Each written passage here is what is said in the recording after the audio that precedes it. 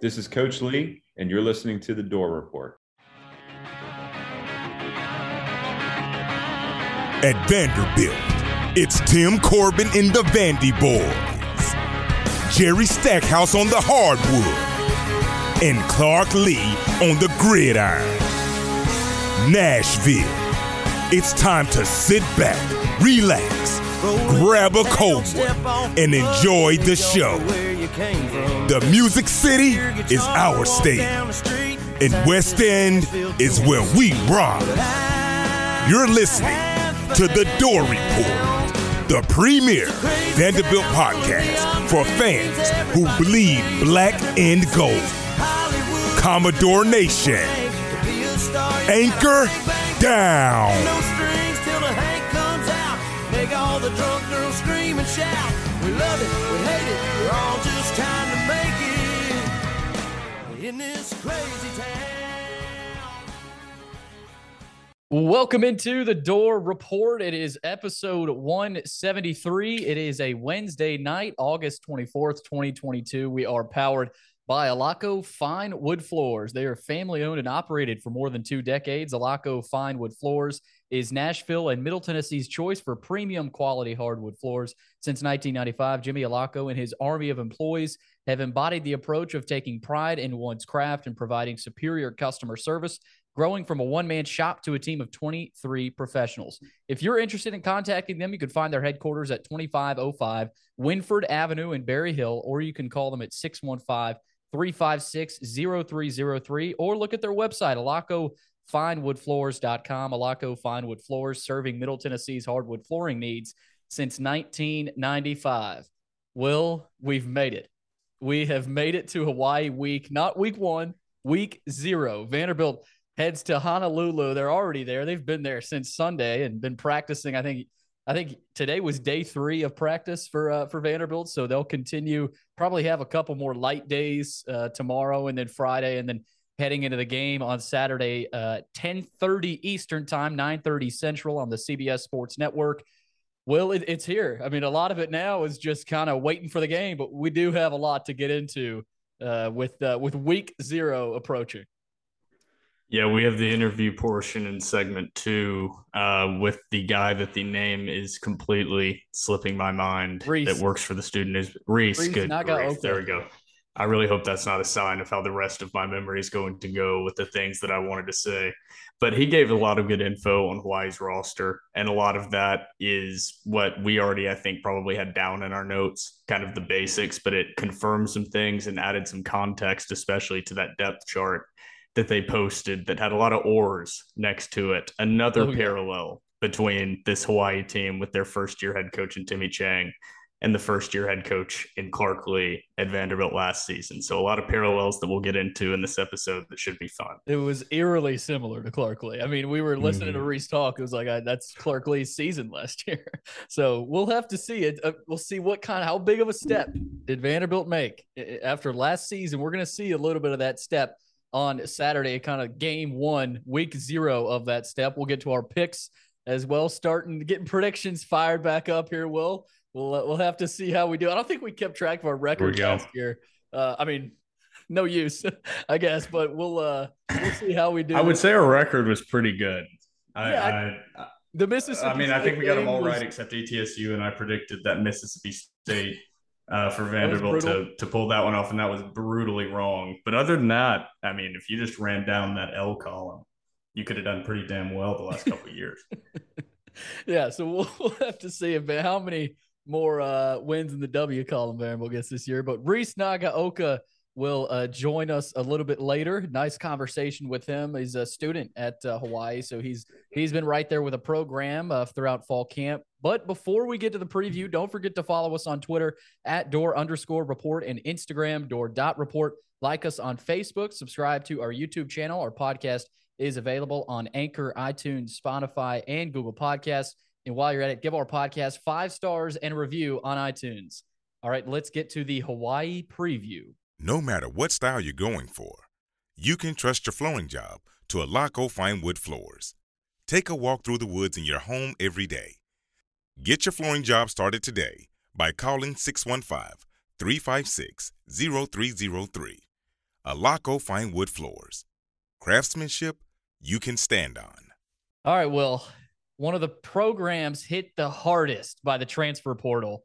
I mean, the more I talk about this Hawaii team and learn about them and research them, I'm thinking of last year's Vanderbilt program. Now, yes, they're on two different scales. This is a Hawaii program, of course, not in the SEC. So Vanderbilt got hit a little bit harder in terms of competition, firing right back at you after that many players transferred out. But Hawaii lost 19 players. That's the last I've seen. Maybe there's more to the transfer portal by now, but they only brought in 8 recruits. Will, that's what shocks me. 8 recruits, an 8-player recruiting class after that many players just exited. So obviously a lot of walk-ons that are going to be 18 guys on their current roster started at another school, and a lot of those guys make up that starting lineup that they're going to roll out with in week 0. That's crazy. It's crazy. So my advice for Timmy Chang, good luck, because, and I think Clark Lee would agree, because he went through a lot of the same stuff last year with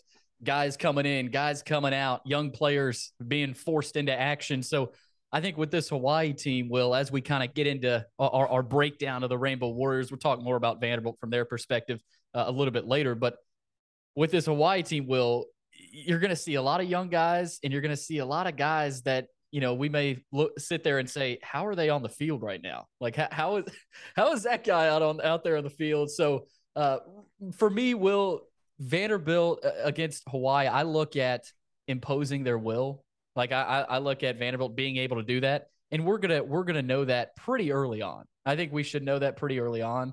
Hawaii, they're replacing their quarterback Siobhan Cordero, who threw for nearly 2,800 yards last season, 17 touchdowns, 11 interceptions.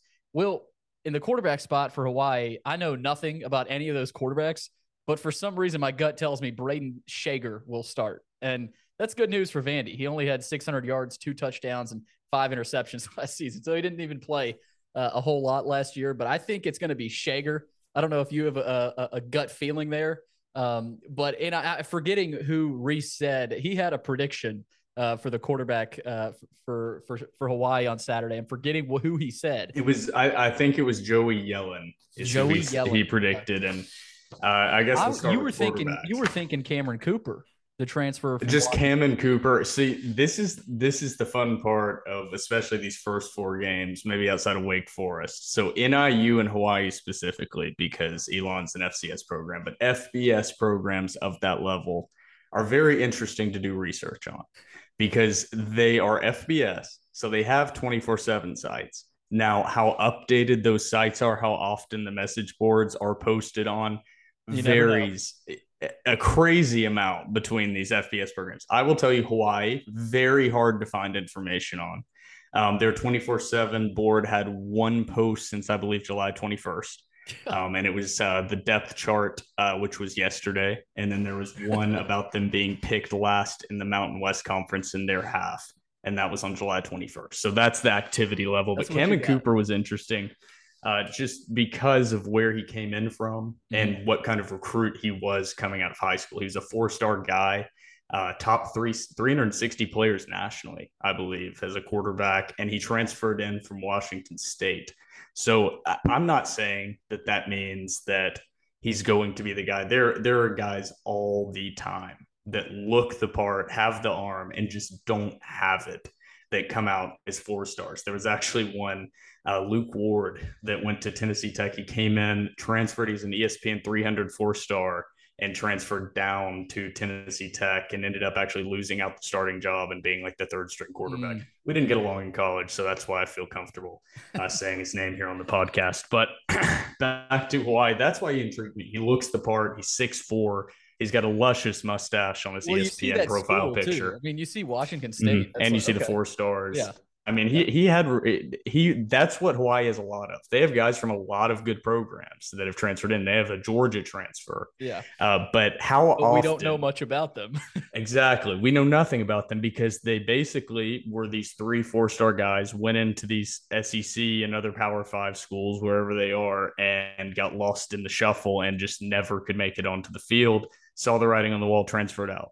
That doesn't mean that all these guys can't play. A lot of transfers change over schools and have a dramatic change in the in how their career trajectory is going. Now, how often do you see that at positions that aren't named running back and very specific instances of quarterback? I don't know. These rotational positions are really where you can see a little bit more success, especially once they have a year or two in the system. But a lot of times, these guys that came out as 4 stars, they didn't play for these guys they're transferring away from because they weren't ready. They still need a year or two of development. They have potential to be that 3 or 4 star, but right now they're really not. And maybe that's Cam Cooper. But yeah, from him, it was the Joey Yellen transfer, who he started at Arizona State, went to Pittsburgh, and now he's at Hawaii. So he's actually, I don't believe he's played since 2019, actually stepped on the field. And then Shager was the remaining quarterback from the roster. He's a sophomore. And you said last year, 615 yards, 2 touchdowns, 5 interceptions with a beautiful 27.9 QBR. So those are the main options right there. It looks like Yellen or Shager, and I would lean towards Yellen based on the interview. But I guess we will see. And they're keeping a little mystery with the 2 oars on that depth chart and 3 names. Yeah, and we asked Reece about it. I told Reece initially three-way battle for the starting quarterback spot, right? He said no, 4-way. You can only the max you can put on a depth chart. Oh yeah, that was. So there's actually 4. I mean, there's 4 guys right now battling reportedly. But I said Shager. I think Shager. I have no clue. I don't pretend to have any insight on it, but I just think Shager because he played last year for the team. So I don't know whoever, whether it's Yellen or Shager. Yeah, the other guy's a freshman that's come in, I believe, because I don't have him down. I didn't go through their 8 guys that came in because I just didn't really feel the need. There's no reason to. But for Vanderbilt, I think. We look at Vanderbilt last year. Ken Steels, of course, started. I feel stupid asking this, but did we see Mike Wright against ETSU? I can't even remember. I don't think we did. I don't believe we were going into that game. We knew Ken Steels was probably going to play the most, but I remember going into that game saying we could see both guys. I think Hawaii, they're kind of going in here. Most fans, their team, they could be thinking, we don't even know who's going to start. We don't know who's going to be back there. So, I want to point these out each time we do it. So that's quarterback, directly parallel, almost a very similar exact situation that Clark Lee had. And have we really gone through Timmy Chang and the situation that Hawaii's coming out of? Because we touched on how many guys transfer out in that 19 number, but we have not gone into the shape of that program. It's more than just what happened with Mason, where it was turmoil and the usual dumpster fire that every single coach's tenure ends with. That's not unique, but this was unique at Hawaii, and there was a reason why all these guys were transferring out. I don't know if we've gotten into that early in this preview. I think it's very similar. What Todd Graham did to that program was very similar to what Derek Mason did to Vanderbilt. I mean, they sent it into the ground. I mean, Hawaii is underground right now. That's where Vanderbilt was last year. So Todd Graham and Derek Mason, now they're different programs and very different. But the similarities, man, are crazy. It's wild. Listening to Reece, for anybody listening right now, you'll realize it. When I realized it even more when Reece was talking about it, because I was learning about it. I don't know what they've been through. I asked about the offseason to Reece. So Todd Graham and Derek Mason, those 2 guys, what they did to the program, very similar to each other. And Timmy Chang, credit to a guy like that who played at Hawaii, who's coming back, very similar to Clark Lee, a guy who played at Vanderbilt, coming back during the same years almost as well, in what is considered, quote unquote, the years before the glory days, before the days of Colt Brennan, cough, cough, before the days of the glory days Hawaii, of Vanderbilt football. The parallel of him coming in. I mean, we've already gone through 3 things: the previous coach, the current head coach coming in, and the quarterback situation that aren't just similar. They're like literally the same. Like years, their players, the age, like everything. It's crazy. It's crazy. And their stadiums being redone as well, which just add on to another thing that is. It really is crazy. I would imagine Timmy Chang and Clark Lee are going to have a good laugh about this and the kind of where each program is. But that tells you about this game. Vanderbilt should win this game. I mean, that tells you that literally where Hawaii is right now. This is about Hawaii. I know Vanderbilt coach speak. This is about us. This isn't, this. This is about Hawaii and how far they've fallen. Yeah, we were at this spot last year talking about Vanderbilt, but this game is about Hawaii. And like people talk about this game. Yeah, I've got Vanderbilt -8. I mean, Hawaii is just awful. That's what you hear. I mean, it's not no Vanderbilt. I'm expecting a bowl berth from the Commodores this year. Like that's the reason. It's Hawaii. Like Hawaii is the reason. Every reason for this game. So, but Will, I do want to get more into Hawaii. Dedrick Parson, their running back, is actually a player to watch. Last year, and I'm not saying there's similarities to ETSU last year with what was his name? Oh my gosh, Quay Holmes. With Quay, I don't think there's any similarities there. This guy's like 5'8", 205. He's more of a bowling ball, but he did have over 600 yards rushing last year, 8 touchdowns. He is a senior too, so he's played a lot of football. But the thing with Hawaii, they're going to throw the football. I mean, they want to throw the football. That's Timmy Chang. That's kind of the coaching tree he's come from. So they're going to want to throw the football around. Will, the challenge, I think there is a challenge for Vanderbilt's defense, just not knowing what the hell's going to happen. I mean, how do you prepare for this game? I mean, Timmy Chang has the film he has is not at Hawaii. Their offensive coordinator hasn't called plays since I don't even know when. He hasn't called plays at the FBS level. It was like, was it at Eastern Washington or something where their OC called? I think he was the OC there. So, like I said, I don't know. And I feel like Vanderbilt is in that same kind of spot. They don't know what they're going to get. They are truly going in blind. Because not only is it guys that you haven't seen on film, on the field, or first-time coaches in these positions, or a head coach moving from a coordinator role, Timmy Chang wasn't even a coordinator. This is something that I want to hit on, and the interview was great, but I think it was coming from the perspective of someone that doesn't really fully understand college football and hasn't been following it in detail for a long period of time. Yeah. It's yes. Hasn't been hurt as many times. Like he had light in his eyes. Like that's the thing is when he's talking about it, you could sense hope. Yeah, we didn't have that. So like what he was saying was similar, but like the deadness inside wasn't there in the same way. But Timmy Chang's coaching history is very brief. We can run through it. He was a graduate assistant at SMU for 2012 to 2013. Then he was an OC and quarterbacks coach at Jackson State at the FCS level 2014 to 15.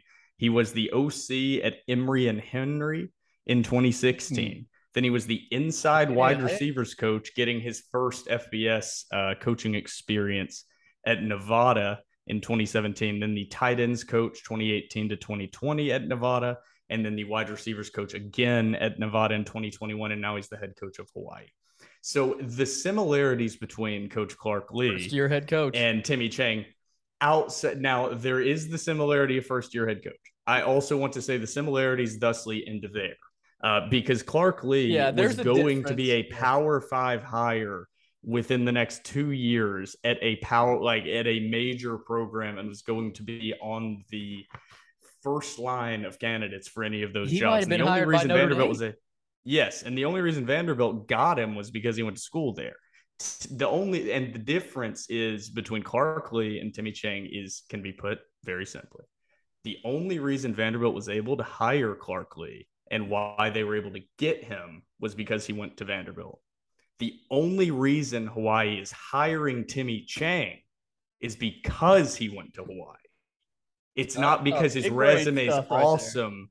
And they're like, oh, we would never get this guy otherwise. He's a rising star. No, that he was not on the radar as a hot up and coming young head coach that every single school wants. So I want to put that out there that while they're similar and they were playing during the prime or pre-prime eras of those programs, same time at the surface they're similar. But I don't want to put Clark Lee a little bit down. It's all scale. So the parallels, but they're not equal. Yeah, that's what we were saying. It's different scales, but when you look at the team's scales, it's like, okay, there's some similarities there, but let's not downgrade. It was funny reading the resume. That's what I wanted to hit, and I didn't say it to him because he was actually incredibly well informed and teaching me things about Hawaii and what had happened with that program. But I wanted to say, just like from the perspective of an SEC program or any football, like MTSU hiring a candidate with that experience. I was just playing in my head last night what the reaction would be if Vanderbilt hired someone at that same age as Clark Lee, but Clark Lee had this resume instead of his resume. Yeah. And I was just like, my God. And the reaction on their message boards was 0 comments on the little thing. And I was like, that would have broken everything if Vanderbilt had hired with that resume. But for Hawaii, scale of problem. Yeah, there's not like look at their stadium. There's 9,000. It's 9,000 seats, and they're getting excited about packing that. They're like, we're gonna pack our now 9,000 seat stadium. That's the interest. It's like if you're in Hawaii, they're probably just want to go see an event. They don't want to go necessarily see the football. Football used to be bigger. Of course, you mentioned Colt Brennan and that era of Hawaii football, but how far they've fallen, football's got to be an afterthought at this point. I mean, well, it's also just you're out on the first off, West Coast is a joke anyway. Like USC has a awful fan base. UCLA awful. Mm-hmm. They're basically like the only reason that people think they have great fan bases is because they had national fan bases. And back when that was the only teams that had any viewers because there were 3 channels on TV. Their actual fan bases in the local community are awful. Like nobody shows up to anything because they're all transplants out in the West. Mm-hmm. And also nobody likes football as much as they do in the South. So Hawaii, I would imagine that it's not just built into the culture near as much in Hawaii. But I don't know much about Hawaiian culture, if we're being honest. So I have no idea. I've never been further west than Dallas. So I don't want to speak on why that is that it's not popular over there. I will say though, that baseball atmosphere. I don't know if you saw any of that game, and it wasn't a large capacity crowd, but it was loud. Like they were into it, they were locked in, and that was baseball. I don't know if it's going to be the same for football, but 9,000 people. And they're that tight. It's like a Texas high school football game. That's what it's going to feel like. A big. They're right on you. Stole what I was going to say. They're on top of you, and it's not going to feel like anything in the SEC by a long shot, but it's just going to be weird. And they've probably never played in an atmosphere like that. Talking about Vanderbilt, Hawaii certainly has. They did last year, but it was the COVID year. So I, from the bottom of my heart, believe that the Vanderbilt Commodores, just specifically that team, and anyone that has played there, will never be shaken by any environment they are playing in. Because they play in front of the most raucous away crowds in any sport in America, really. And they also do that. Yeah, and they also do that in front of opponent fans at home. And they also have to do that at home. And they play in front of empty stadiums inside of what doesn't seem to us, because of, like I said, scale, but inside of a cavernous 40,000 seat stadium, they'll play when there's 10,000 people in there, and it looks like there's 2,000 people and there are 10,000 people in the stadium. So they see every single color on the rainbow of style of game day environment the Vanderbilt Commodores get to experience during the 12-game season. They've seen it all. The fact that they're whatever he was, the player development coordinator said that, that's just to get his team motivated. I guarantee you he does not believe what he said. I mean, if he believes that, we've got some issues. But let's get into Vandy. Of course, we got Reece Nagaoka coming up. But from the Vandy perspective, we talked a lot about Hawaii. I said it earlier, Vanderbilt should impose their will because offensively, if you're Vanderbilt's offense, you're Mike Wright under center, you're Ray Davis, you're Will Shepherd, you should be able to look across the field at your defender and be confident you're going to dominate him, because he's probably either a walk-on, a guy that has never played college football, a player that has maybe 1 year of experience. Now, they've got a few veteran guys, but the majority of their players are guys that have very little experience. So if you're a Vanderbilt offensive player, that's what I expect. That's what I expect their mindset to be. We'll know really early on how this game is going to play out. And if I'm Clark Lee, Vandy receives the toss, I receive and shove it down their throats. And because you can send a message right away, be the SEC team that you are, and go out there and dominate. I mean, that's what Alabama does. They, from the jump, from the kickoff, they say, we're going to dominate you. So, and we didn't see that. I mean, obviously that was going to be hard to see last year for Vanderbilt just because of where they were. But this year, in playing Hawaii, this is the one team Vanderbilt should physically dominate. You could probably say the same thing about Elon. But they should physically dominate this team well, and that's what I look at. And I think Mike Wright, you look at Mike Wright, he could run for over 100 yards. I think he might. I think he will. So it's a lot on Mike Wright's shoulders. It always is. He's the quarterback. But I keep talking about him, but how much did he improve, not only throwing, but just comfort level back there, and kind of gelling with that O-line. So there's always a lot. I feel like we're always scrambling around for the previews. We're just not organized at all. But they should physically dominate Hawaii. I'm just going to leave it there. There we go. So let's hop back because we skipped past a couple positions on offense real quick, just to recap, because I'm sure that Vanderbilt. Are we going back to Hawaii? Familiar with the Hawaii roster. Yeah, this is very quick. Going to get back to what you said. Don't worry. It's not too long, Billy. I know your time is very valuable. So at the running back position, yes, they do have the returner that was the second leading rusher last season, tied, I believe, for first with 8 touchdowns. But he was really the third string running back. They had another guy that was out last season, similar to what happened to Ramon Davis. On his career, they lost him to graduation. He had 520 carries, 3,100 yards, 40 touchdowns. So that was their guy. I didn't dig into that super deep, but clearly he was a key part of that backfield, and last year just was not. So that wasn't random. They lost Day Hunter, transferred out to Liberty, 651 yards, 3 touchdowns, going to the receivers, which is actually, I know it sounds like they've lost a lot. We haven't even gotten to anything yet, the bad positions. They lost their top 3 receivers from last season that in 2021 combined for 145. Top three, 145 catches, over 2,200 yards and 11 touchdowns of production from that receiving group gone. Wow. Also, their third leading rusher from last season was their quarterback, Chavin Cordero. So he's also gone. So 3 of their top 4 leading rushers gone. Also, their top 3 wide receivers gone. And their starting quarterback gone. So I just wanted to make sure and hit on that. Now, the offensive line actually has a little bit of experience coming back. That's the weird part, is everything else, the offensive line has some experience. Now, some of that is transfers, but their starting 5 has experience.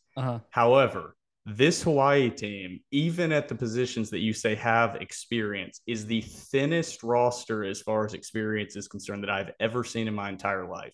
They have starters that have no experience, but forget about it in their second string. They don't have guys that have over like 3 games played in that second string anywhere on the roster. So if one guy needs a breather, you're putting in a fresh face out there on both sides of the ball. I know you probably wanted to get to what you were talking about, which was manhandling. Well, I do want to add on to what you just said, though, Will.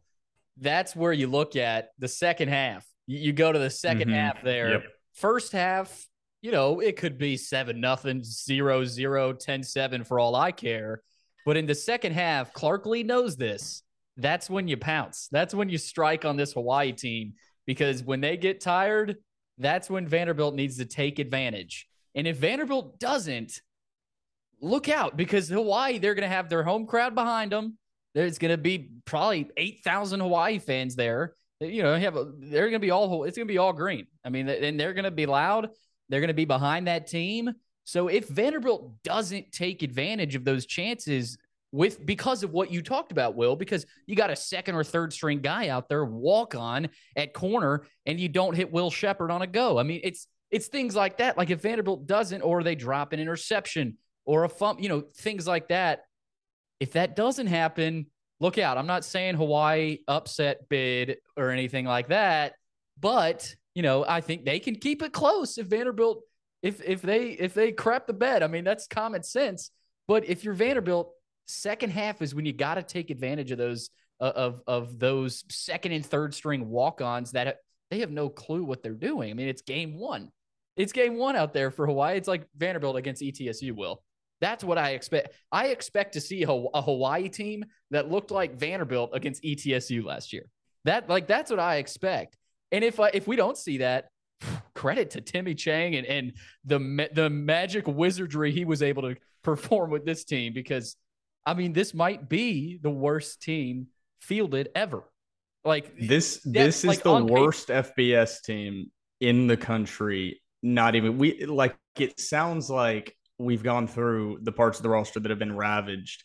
We haven't even gotten to the two worst positions on the team yet. And that's the part that are really the three worst. The defense is by far the worst, most ravaged side of the ball as far as production. They lost 7 of their 8 top tacklers.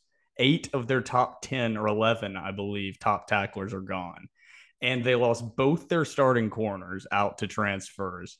And they lost, When I you believe, lose their both your entire defensive line is got. They have one returning nose tackle, and everyone else that played a snap. 7 out of the 8. I just want to repeat that: 7 out of the 8 top tacklers on this roster. So when they go out there, 8 of the top 11 of the guys that brought down the ball carrier last season are not on the field anymore.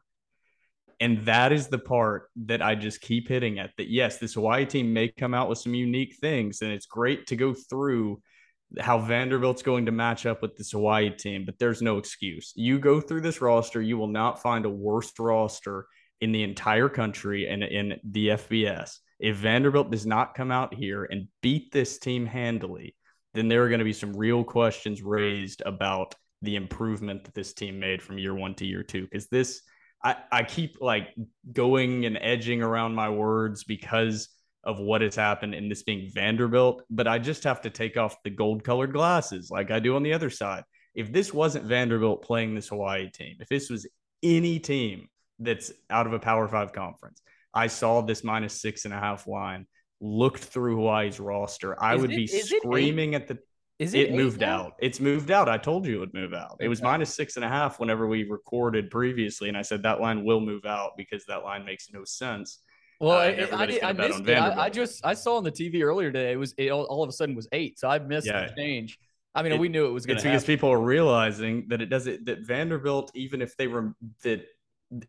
remain flat, they like from last season, they would beat this Hawaii team pretty easily. Let me ask you this: why this late movement in 2 days before the game? What is because so normally studying? a lot of these sports books apps have opened up their deposit match things, so fans are just now realizing that, oh shit, it's week 0. College football doesn't start on week 1, like would make sense. I hate the calling demand. it week 0, but the demand, and then just the market moves. So it's like the stock market, that once too much money comes in on one side, they have to up that line, get more money on the other side to kind of hedge themselves against the other side. So money is coming in on Vanderbilt, like was obvious. This line will approach 10 points easily by the end of it. I'd be shocked if this doesn't end up in double digits by kick. Yeah. This Hawaii team, I will keep repeating it.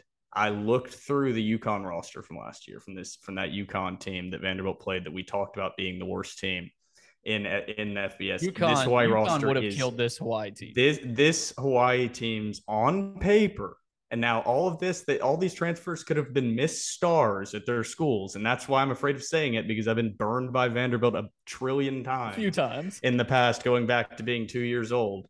But this Hawaii, like it's honestly like it literally doesn't feel real. It doesn't feel real. Like it feels like a really bad created team on NCAA football. I came on here wanting to like just temper expectations. Like that's how I went in doing my research.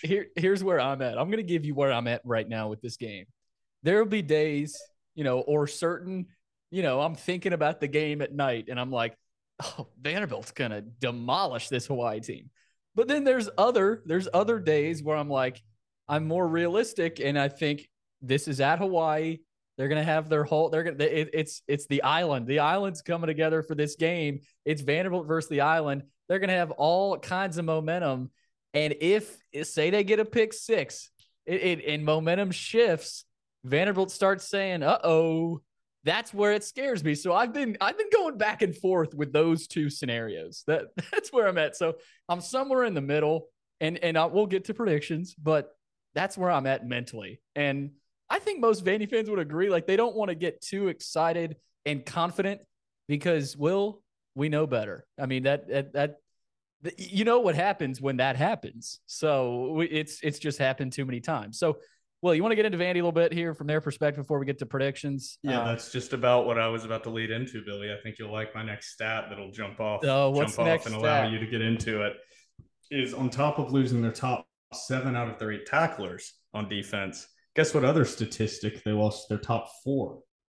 Sacks. They lost their Oh, top 4 sack leaders and only have 1 remaining. And he had 2 sacks last season. He was their number 5 sack leader. They lost their top one, Darius Masal, to UCLA with 7 sacks last season.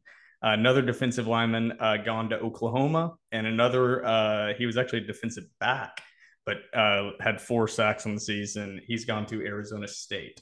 So from a mediocre Mountain West team, that's what I'm getting at. This team was mediocre with who they had graduating. We're going to struggle to repeat what they did last year with normal transfers out, regardless.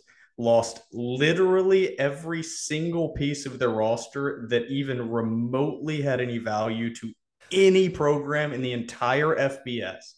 That is what I'm getting at. It is worse than what happened to Vanderbilt.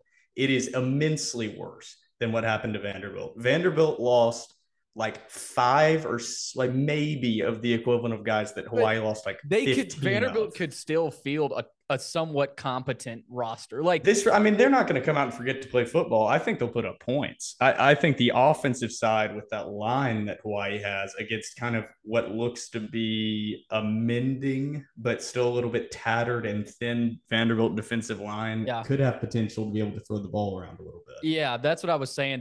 That's what they're going to do. I mean, I think that whoever their quarterback is, he'll probably have somewhere around 40 attempts. They're just going to flat throw the ball and they're going to go quick. And so that's why I think there's a little bit of a challenge for Vanderbilt defensively. I think they'll be up for it. But if you're Clark Lee, Nick Howell in this defense, I just don't know what are you showing these guys? And obviously, they don't have practice. I mean, it's not, they don't have practice film. They have film from last year. That's it. I'm sure they've got some film from what Timmy Chang has ran. But I do think that's the biggest challenge for Vanderbilt in this game defensively. It's not offensively. That shouldn't be a challenge. And if it is, there's bigger problems. But defensively, that's the challenge for me. How do you make those adjustments? The in-game adjustments are going to be huge. I saw a quote on Twitter from Gavin Schoenwald. He was talking about how, or I think it was Bresnahan actually. He said in-game adjustments are going to be huge because we don't know what we're getting into. We don't know what to expect. We have no idea. And so in-game adjustments, we saw Vanderbilt was pretty good. We saw some good halftime adjustments at times last year. So that's another key, Will. What kind of adjustments do they make and are they able to make? But I go back, Will. Vandy's going to be fired up too. I mean, let's not forget Vanderbilt, after the season they had last year, they have the biggest chip they should have the biggest chip out of anybody in the country. Number one, you play in the SEC. Everybody's predicting you go to 2-10. Everyone's joking about what Clark Lee said at SEC Media Days. And, you're Vanderbilt. I mean, at this point in the program, you're a laughingstock. I mean, that's what you are. So take that and go, play pissed off. That's what I expect. And so I think they will. I think they'll do that, Will, as we kind of ease into predictions. Do you have anything else before we get to predictions? Is there any other stat you want to throw at us to compound the issues for Hawaii? Yeah, I think we got through most of my stats there. But yeah, I mean, you said what does Vanderbilt need to do, and that's great to talk about in-game adjustments. And when I say this, that is done if you are Alabama playing against anyone, an FCS program, you make in-game adjustments based on what the other team is doing. What I'm getting at with this Hawaii team is this is going to show me a lot about the future, and it's kind of going to shape it. The scoreboard's irrelevant because this can happen in a 10-point win or it can happen in a 50-point win. It doesn't really matter. It's just control of the game, and Hawaii should be adjusting to Vanderbilt. Yes. Because it goes one way always. One team adjusts to the other, and it's fine. Within the first 5 minutes, the initial script and game plan is out the window. All that's gone. The team and coach that has to make real adjustments throughout the game is the team that has inferior talent at whatever position that is, because that's the only time coaching matters, is if you are the team with inferior talent in game coaching. Is what I'm getting at. Adjustments. Superior talent beats inferior talent during the game. The Tim Tebow quote is fine. It's untrue, You It's got to very have true if heart, you Will. look at them. Heart Yeah, wins. it's untrue. It's true if you look like a Greek god Adonis as Tim Tebow and are like 6'2" with python arms. And you're like, hard work beats talent when talent stops working hard. I'm like, shut the. But Clark Lee should be able to establish with Yes. pressure. Yes. I want to see pressure on a first-time starting quarterback, first-time head coach, first-time coordinator, first time playing together, even if they have game experience offensive line, brand new receivers, brand new starting running back, and that's just on offense. And the read option with Vanderbilt, Billy, is very tough to defend. And it is very instinctual to defend because you can't just have these set rules. And if you have a first time playing together defense, the worst thing you can play against is a read option, in my opinion, because it's all about staying disciplined and having this instinctual feel for where your teammate is going Look at to you be. talking X's and there O's is just football. I love it. Yeah, Billy, I played. I love it. And I was not a physical freak, so the X's and O's would be about no Tim Tebow. all that. Yeah, I didn't. I wasn't 6'2", 220 coming out of high school. I'll tell you that. No, but Will, real quick before I agree with everything you said, by the way, real quick before we get to predictions, let's name a player that we're most excited to watch for Vanderbilt. Do you have a player you're most excited to watch in terms of, we saw him last year, but now I'll go with you first. Most excited player to watch that you're excited to watch. I'm going to do my prediction first. I got to think on this. That's a good question. All right. I'll go with mine. I'm most excited to watch Kane Patterson and just see what kind of, because I think we know the kind of player he is. He's a 4-star kid. He played at CPA in Nashville and, but he didn't get to play a whole lot at Clemson. And I want to see, I want to see what he looks like in an SEC defense. And now he won't be starting. Ethan Barr is going to start, but they'll rotate. He'll be in there. He'll be playing. And so how fired up is he? How ready to go is he? He was all over the field in the scrimmage a couple weeks ago. So was his little brother Langston. He's going to play against Hawaii as well. So I'm going to go with Kane Patterson. I was going to go Anthony Orji, but I mean, let's face it. We know what we're going to see from Orji. He's going to dominate. He'll probably have at least 10 tackles. So, but Kane Patterson, how active is he? How much does he get in there and play? And what kind of player is he still? Because he has gotten old. But mine is going to be Kane Patterson, Will. Yeah, I'm gonna go with my number one, which is Ramon Davis. I knew there was one that I wanted to say that was just that like I had in my mind and we'd already talked about because we got to see him for a game and a half basically last season and just how the carries are going to be split. Yeah. I'm curious how much Rocco and Patrick Smith are going to be utilized. And I want to throw out the other one, which is my more obscure one, which is Jeremy Lucien. I'm curious how he's going to fit into that rotation. And I think he is specifically going to be the make or break. That position group is going to be the make or break for the defense. Can that extremely inexperienced secondary come out and just be serviceable, be average? Because I think the linebacking group has potential to actually have some decent depth if it can stay healthy. And the defensive line is thin but talented if they can remain healthy. The linebackers and defensive line, I think the names, at least in that first group, look like they could be a pretty damn good front 7 or 8. Now it's the back end in the safety and corner and DB positions that you just don't have the experience. You're going to have a lot of guys, especially rotating in, that just don't have a lot of snaps on the field. And Lucien coming in from Connecticut has a lot of snaps on the field, even if they are for a pretty bad UConn team. He was a kind of sought after transfer with a lot of good experience on a team that doesn't have experience overall. Right. But he's really within that secondary group, man, that's really the only main experience that they have. Yeah, and so BJ Anderson and Tyson Russell are going to start at corners. Lucien is right behind Anderson. Justin Harris and Jeffrey Ugo are right behind Russell. Yeah, I think Lucien's going to be that nickel slot corner type guy. And Mahoney's going to be moved around. He's starting at safety. Max Worship also at safety. So yeah, the depth chart looks interesting. We didn't even really get into that, but I don't know that there were too many surprises. AJ Swan, of course, is the backup. The Mahoney thing at safety. That's interesting. Yeah, that's interesting. We should have got more to the depth chart, but we will do. We would, Billy, if some of us weren't on a time limit. I gotta go. We could have taken our time here, crunch, Billy. Will. I'm on a time crunch, but all right, let's get to predictions. I'll go first here, Will. Obviously, I'm going to pick Vanderbilt to win this game. I really struggle with the score, though, and how many points Vanderbilt's going to put up. I'm not ready to say Vanderbilt's going to score, 30, 40 points. I think I think they'll be in the 20s. I just don't know. Obviously they should score, realistically, they should be in the 30s and 40s in this game.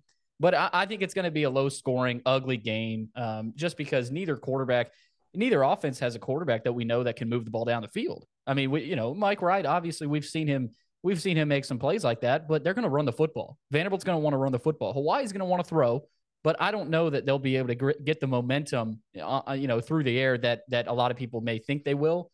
I've got Vanderbilt 24-10 over Hawaii. I was tempting to go 28, maybe in the 30s, but I went 24-10. And I mean, hell, they averaged 15 points a game last year, scoring 24 points against anybody. That's an improvement. So I think Vanderbilt's going to impose their will on the Hawaii defense. I think big days for Ray Davis, all three running backs. I think Davis, Smith, and Griffin are just going to run all over this Hawaii defense. Mike Wright, here's one of my bold takes. He's going to have over 100 rushing yards. He did it a couple times last year. This is the worst defense Vanderbilt's going to play this season by far. And so I think Mike Wright, big day in the read option. I think a lot of these will be design runs with him. He's going to have a lot of those, but I also think him getting out of the pocket, he'll be doing that a lot. So I got him over 100 rushing yards. Not sure if that's a prop bet anywhere. Doubt it. But another hot take, I think A.J. Swan will play on Saturday night. I think he's going to play at some point in this game. Number one, I think Vanderbilt's going to get up and maybe I think he would play in the fourth quarter likely. But I just think I expect to see Swan. I wouldn't be surprised if we don't. But I also think that's another hot take, bold take for me. I think Swan gets in the game at some point on Saturday. And I mean, he's the backup. So say Mike Wright loses his helmet, goes down, he's going in. And so I'm excited for that. I'm excited to see Swan and what he looks like in game action, not just practice. I've seen it in practice. He's got a live arm. He's very impressive, but in a game against a maybe not legit D1 team, but a team, an opponent, just what he looks like. So, I'm going to go 24-10. I'm interested to see where you go. And we've also got Reece Nagaoka's pick coming up too. Yeah, there were a couple depth chart things that you reminded me of. The AJ Swan, I wanted to point out there wasn't an or, and I think we both expected Seals to be in that second spot. Yeah. On the running back position in the second string, you actually had Patrick Smith ahead of Rocco. So you had Rocco sitting in that third string spot. And then the other main interesting point in special teams was Will Shepherd returning punts, which is very interesting. I wanted to get to that. Yeah. That will be something, not a player, but just that in general, because Hawaii has a two-way guy. He kicks and punts for them. Ooh. And I believe he's going into his second season of one and the third season of the other. I don't have it pulled up in front of me, but when I was reading, I saw that. So I think that will play a part. That's one of the things I wanted to bring up in the prediction. They have an experienced punter, one of the few spots. I think that will allow Hawaii to maybe get Vanderbilt in some precarious field position situations, have a team going into those first game jitters, read option stuff, make a mistake. But this Hawaii offense, with how they're going to run things, with where Vanderbilt's weaknesses are, I think the quick passing game, lots of throws, I think that they will be able to move the ball a little bit. I think Hawaii, I'm going to go with a little more points than you went with. I'm going to say Hawaii at 20 because I struggled with the score of this game. I have Vanderbilt covering regardless in any of the scores that I had down, but Hawaii 20, and I'm putting Vanderbilt at 38. Okay. And so I think Vanderbilt. So 18 points. I had it anywhere from that. I also had Vanderbilt in the low 30s. So somewhere in the 30s for Vanderbilt and high teens, low 20s for Hawaii. Yeah. It's not an ideal matchup against Hawaii's offense, even with the talent differential in their style. However, Hawaii's defense you couldn't draw, besides their experience, nose tackle. They've lost all of their presence on the defensive line, thin linebackers, and no guys in the secondary that are going to be playing tight press coverage. Every single thing that they worked on should be open from the spring game through summer, through fall with the quick passing stuff. No way with the experience level of this Hawaii team, they will be pressing up. And if they do, then these Vanderbilt receivers should eat them alive. So either the short stuff is going to be open for Wright or the long stuff, the read option, they should be able to run all over this team. So 38 Vanderbilt, 20 Hawaii, Commodores cruise. In my opinion, it doesn't feel that close. This is the last confident thing you will hear me say. From here on out, it's going to be how and where and what did I miss that has led me to once again feeling confident in a week one victory for Vanderbilt. What have I done to get here so wrong to be in this position again? We'll have to see how early your hopes get up here. Is it Elon? Is it Northern Illinois? Is it Wake Forest? We'll have to see. But, well, one more thing on the depth chart. Ray Davis, for some reason, Ray Davis scares me as one of the kickoff returners. I just, maybe I think I'm probably overthinking it, but I don't love that. I don't love Ray back there. He's the starting running back. I know they have depth at running back, but well, Billy, just kind of scares me. Scares me. I have a question. I have a question. How many times do you see returns? You don't. Like ever. Anything can happen. That's he's true. Rolled up. He catches one. He runs. I think Clark learned his lesson again in the Georgia game and at other times. I think he learned that the injury risk is worth the trade-off. It was the Bobby Johnson approach to when they had a hell of a run of having incredible punt returners. People forget that Earl Bennett was a great punt returner. Andre Howell, DJ Moore, Cameron Hayward. They had some guys back there. And Darius Sims in the kickoff unit. On the staff. Yep. Warren Norman was an unbelievable kickoff returner as an SEC Freshman of the Year player at Vanderbilt in 2005, I believe. He was returning kicks and busting. That can change a game.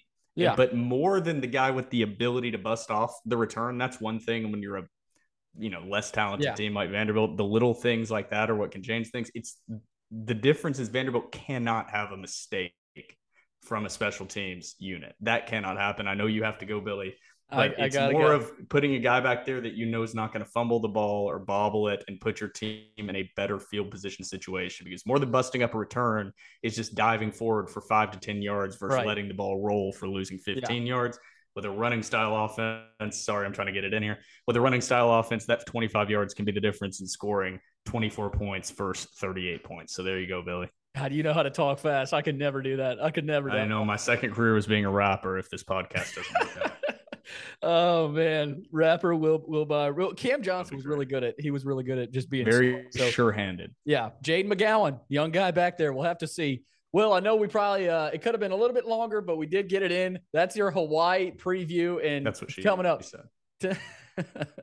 10:30 Eastern. I've been watching The Office. Oh man, 10:30 Eastern time kickoff Saturday night. Will be watching. I'll be staying up, and we may just have a little post game spaces for you on Sunday morning.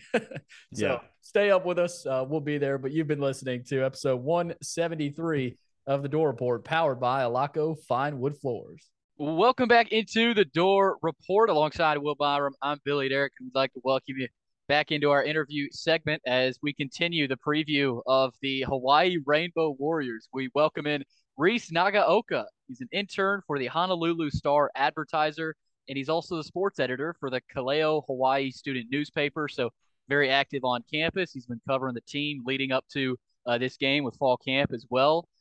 Reece, thanks for hopping on with us. What's it been like covering the Rainbow Warriors this offseason? It's been pretty fun, actually. I mean, there's a lot of question marks, I know, especially at the quarterback position, but there have been other, there's so many newcomers that there's hard to really say who's going to start where, except for maybe the offensive and defensive line. And I mean, when you see what this new coaching staff is doing, I mean, I think it's got a lot of fans excited for what could be coming up in Hawaii for the next couple of years. I think I was muted there for that beginning of that question. So another hell of a good start here, Reece. You can see we are well funded with our technology that we have, and we are also of the utmost professionalism at all times. But Hawaii had a lot of roster turnover, and that is something that Vanderbilt fans are very familiar with, even though they may not be very familiar with the Hawaii roster. Can you name off just a couple guys that maybe left that roster that are going to leave some major holes that are going to be felt this year for the Rainbow Warriors? Well, I think the biggest one is your quarterback. I mean, Chevin Cordero was pretty much like he was a great story. He was a local kid who started for Hawaii, and he was a dual threat guy. He had a really good arm. He could improvise if he had to, and On defensively, I think that's where Hawaii got hurt the most because they lost one of their interior defensive linemen, Justice Devine, to San Diego State, another Mountain West team. They lost their top tackler, Darius Muasau, to UCLA to the transfer portal. And then another, I want to say he was like a hybrid linebacker safety, but it was Corey Bethley. He had a really good performance. I'm not sure if you guys saw his highlights against Fresno State last season, but he balled out in that one, and he's moved on to believe Arizona State, and Arizona there were State, yeah. yeah, and there were a couple of others. I mean, you had Jonah Laulu on your edge rusher. He's now at Oklahoma, and I mean there were a lot of like you said, there's a lot of roster turnover, and I think there's a quite a couple of big holes that they have to fill. What can you tell us about the head coach, Timmy Chang? I heard he played at Hawaii and obviously has prior coaching experience, but for Vanderbilt fans who aren't familiar with his track record, what kind of experience does he have prior to coming back to Honolulu, and maybe some early expectations for him and his staff coming into this season? So Timmy Chang, he's only been a coach for about 10 years. This is his first head coaching position, obviously, but I think he started about 20, I want to say 2012. He was a graduate assistant at SMU under his former college coach, June Jones. Um, he had a couple of coordinator stints. I believe one was Jackson State, the other was Emory and Henry. And then he got hired by Jay Norvell to be their tight ends or receivers coach, one of those two. And then they swapped as the years went on. And when Jay Norvell went to Colorado State, um, Timmy Chang and and remainder bits of the staff followed him to Colorado State, and then before actually coming here to Hawaii. And um, so what was the question again? I mean, it was So yeah, He was just asking overall about Timmy expect. Chang and just overall expectations. And sorry, Billy, you did the same thing. Started talking when you were on mute. You just fixed it a little quicker than I did. But just expectations overall in year one for a Hawaii team there. well, I think a lot of fans, their expectations are they want to get to a bowl game. I feel a little bit more like if they can get 4 wins, I can see that as a win for them. But I mean, Timmy Chang, he's got the state rocking. I mean, it's like he was when he was here 20 years ago as a quarterback, and I was probably more like 15. But yeah, I mean, he's got the support of the state. He's expressed his love of the state. His staff has done the same. I think it's very. This was really random, but like when they got hired back in the spring, they were actually in the campus center food court and whatnot. I've never seen any coach for any sport be here. And then he's walking in here with his staff, wearing aloha shirts, slippers, the whole lot. And it was like this is a guy who really cares about the university, and he's publicly expressed that he cares about I guess about how much other sports do as well. We've seen him at other games, his coaching staff at other games. I mean, I think he's the real deal. He's a little inexperienced. I mean, he hasn't been a coordinator at the FBS level or anything, but I think his staff is just as experienced at some points. They're a little young, but I think this is going to be one of those. This could be one of those staffs you look back on and it's like, wow, I can't believe we had all these guys. Yeah, I think there are a lot of parallels that can really be drawn, obviously, to a slightly lesser, I don't want to say lesser, but different extent with Hawaii there with, former player, first time head coach coming from the coordinator role.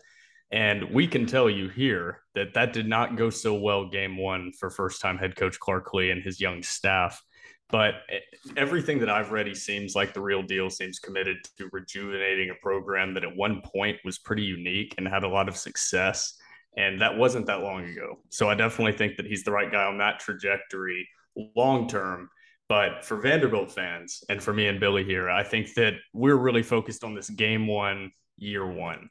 And Hawaii lost a lot of guys, and you went through some names there. They lost 7 of their 8 top tacklers from last season. They lost their top 3 wide or receiving targets, including one of their running backs, their starting running back, lost the starting quarterback. How do you think this team is preparing, and how many of these guys transferring in, let's say, are there some names that are popping early in fall camp and leading up to this week one of guys that are maybe replacing some of those losses for Hawaii? Well, I think if for those replacing the newcomers, I mean, you have to look at, well, I think the biggest one I think to me is Jordan Murray. He's like a 6'5" tight end. Tight end. He's played receiver at Missouri State. That's where he's coming in from. I think he might be the person or the player on this UH team with the best NFL prospect wise. He's a lot faster than he looks. He'll win these contested one-on-ones and create these big mismatches where he'll beat your linebacker, he'll beat your linebacker off the line, or he'll jump up and contest the catch against your defensive back. I mean, he's pretty good. He's really good.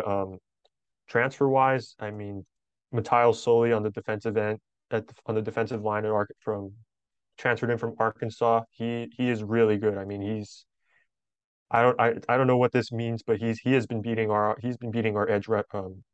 offensive tackles, the first teamers coming off the edge. There are points where he's had, I think, at least 2 sacks that they probably could have whistled back to the line, but it was, let the play go on during scrimmages. But he has been very, very good. I think JoJo Forrest, another transfer from Oregon State, he is going to be your probably your cornerback one, and then on the opposite side, it could be somebody like Verdell Edwards, former safety at Iowa State, turned corner here, and he just brings that hard hitting ability again. All right, let's go to the quarterback position here, Reece. Obviously, the most important position on the field. Reading the Hawaii depth chart indicates a three-way battle right now for the starting quarterback spot. Do you possibly have any insight for us, for Vanderbilt people who may start on Saturday night for the Rainbow Warriors? Officially said, I think it's 4 quarterbacks officially Oh, is it 4? but they can't go. Yeah, they can only go 3 deep, I think, on the depth chart. But I mean, to me, it's got to be between Braden Shager and Joey Allen for who's going to start Saturday night. They have been the ones who've gotten majority of the first team reps in camp, during scrimmages, everything. Cammon Cooper is that guy who can be that dual threat quarterback where you can put him in these running sub packages if you want to. But he's also, I would say, he's not. You can't just like throw or right off his arm too. I mean, he's got a pretty good arm. I think it's just a matter of can he get that accuracy down. And but as Yeah, for and who would I want to start, break in there about Cammon Cooper. Sorry, I was researching Hawaii's roster. He's actually a transfer in from Washington State, former 4-star top. Ooh. I think he was top 360 national QB. So that was actually somebody's name specifically that popped. That I was kind of curious, Reece, if you had any knowledge of how he was faring in the quarterback battle specifically, because that's kind of who I would guess, for better or for worse, who would kind of come in there and be able to lead the battle as highly nationally ranked as he was. But it seems like, based on what you're saying, that's not the case. well, I think the other thing too is that there is another transfer quarterback. Like I talked about, I think Joey Yellen, he is a transfer from Pitt. He was another, I want to say, 3 or 4 star quarterback. Transferred to Pitt from Arizona State. This is his third school, and he is.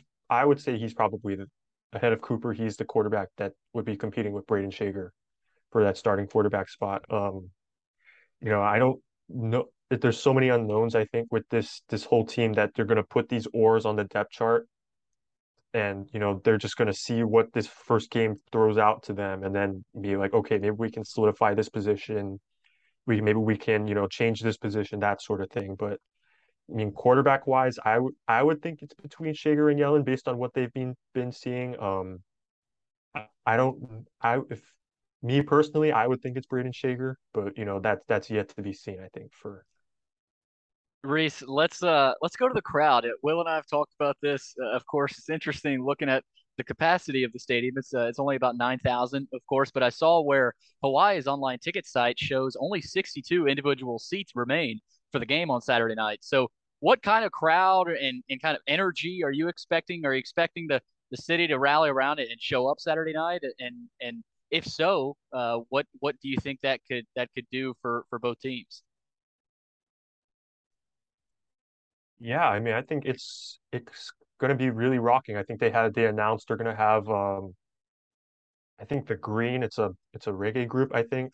I have to double check. I can't remember which genre they are, but they're going to be performing at the basketball arena on campus before the game, so that they're going to have a really, hype up the fans, that sort of thing. And I think it's going to be very interesting. I think we saw at points when you are going into the end zones, there's one end zone is our student section, and it gets really loud in there. I think it's the best we've seen in a long time, personally. And there were points where last season, if the opposing team was to go towards that stadium or that end zone, it would be like just impossible to score, especially with the defense that they had last season. So I mean, it's going to be very. I think it's going to be really rocking. I don't really know how much. I think you said 62 tickets remaining, which is incredible. I know the season ticket holders are going to be, they're dedicated. They wanted to get into this really badly, and it's going to be fun, I think. And plus, I think everybody's a little excited too because they just announced they're going to expand the stadium, in preparation for next season.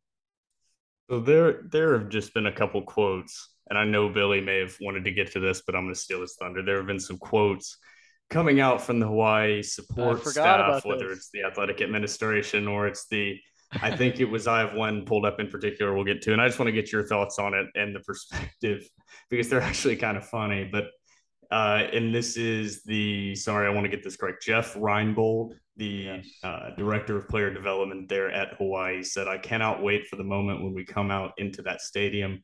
I know there's going to be 9,300 people there, but I will bet you that the energy is going to be like there's 90,000 in that stadium. And then he went on to say that Vanderbilt has no idea what they're getting into. Just how do you feel about the quotes of kind of adding fuel to the fire of already an SEC team traveling out of conference to a non-power five school, then adding fuel to the fire by saying that Vanderbilt has no idea what they're getting into? It's going to feel like 90,000, which will still not be even a top 2, 3 biggest crowd Vanderbilt will play in front of this season. It will still not be a top 3 crowd. Do you think that adds fuel to the fire for Vanderbilt side, or do you think it adds a little motivation for the Hawaii side, saying that, look, the guys around here believe in us? I think it can go both ways. I'm not necessarily saying it's a bad thing. Well, I think it's kind of you split like you talk about. He splits this when you split the second quote. I think that back half, it's going to be a motivator for Vanderbilt. Where it's like, are you serious? We've like you said, they're going to experience. I believe you said at least not even a top three. This isn't even a top three, or 90,000 wouldn't be a top three. Excuse me. Yeah, But you got Bryant Denny, and you've also got Nealand as of Neyland last season Stadium. with 100,000. Yeah, so it's a fun trek There, down here in the South. one day I got to try that. But yeah. I mean, I think with Jeff Reinbold, he's that motivator. I think he is going to be that guy, your hype man, essentially. And yeah, I think that's his goal. He wants to motivate his these players to be really good. I mean, that's kind of what his thing is. And this I think might be kind of right. I mean, the state will show up. I mean, this is the only university event I believe on campus that day. There might be a couple high school football games, but all of the eyes are going to be on this because everybody wants to see, how does this team look? How is Timmy Chang going to be and his staff going to be as a coach? And, the thing is, we just don't know. I mean, you talk about Steven Tsai, he had a column today. He was like, people ask me in Costco, it's like, how do you think this team looks? And it's like, man, I don't know. So I think that's kind of what everybody wants to know is like, what is this team going to bring Hey, this year? I'll give it to Ryan Bolt. He got us talking about it. We're talking about it right Yep. now. He did something right. So that honestly gave us a little fuel to fire. The door port, little got us going a little bit. But we won't hold you too long here, Reece. Time to get your prediction for Saturday night. Of course, 10:30 Eastern time kickoff. A little bit earlier for you guys over there in Hawaii on the island there. But give us your game prediction for Saturday night. What's going to happen? Oh, well, I think it's first off, it's going to be really hot. 4:30 in the afternoon. Whew. The sun is going to be in the faces of everybody. The TV cameras, the press box, the coach's box. It's going to be blaring. They had a practice at that time in that stadium, a couple weeks ago, and it was really hot out there. I think that's not. I don't know how it is up in Nashville, but Very hot. it was yeah. Pretty It hot.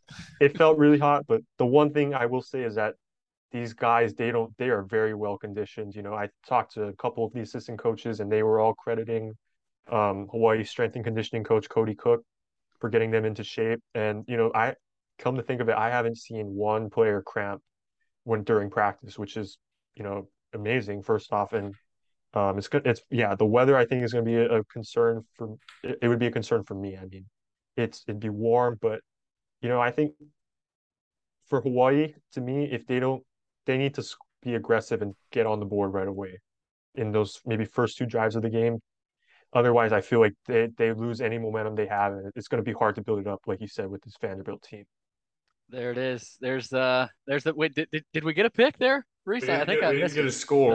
We need I a gotta. score. We need to. I thought I we're was gonna waiting. make you have a definitive score because we're gonna make ourselves You know do what? it too.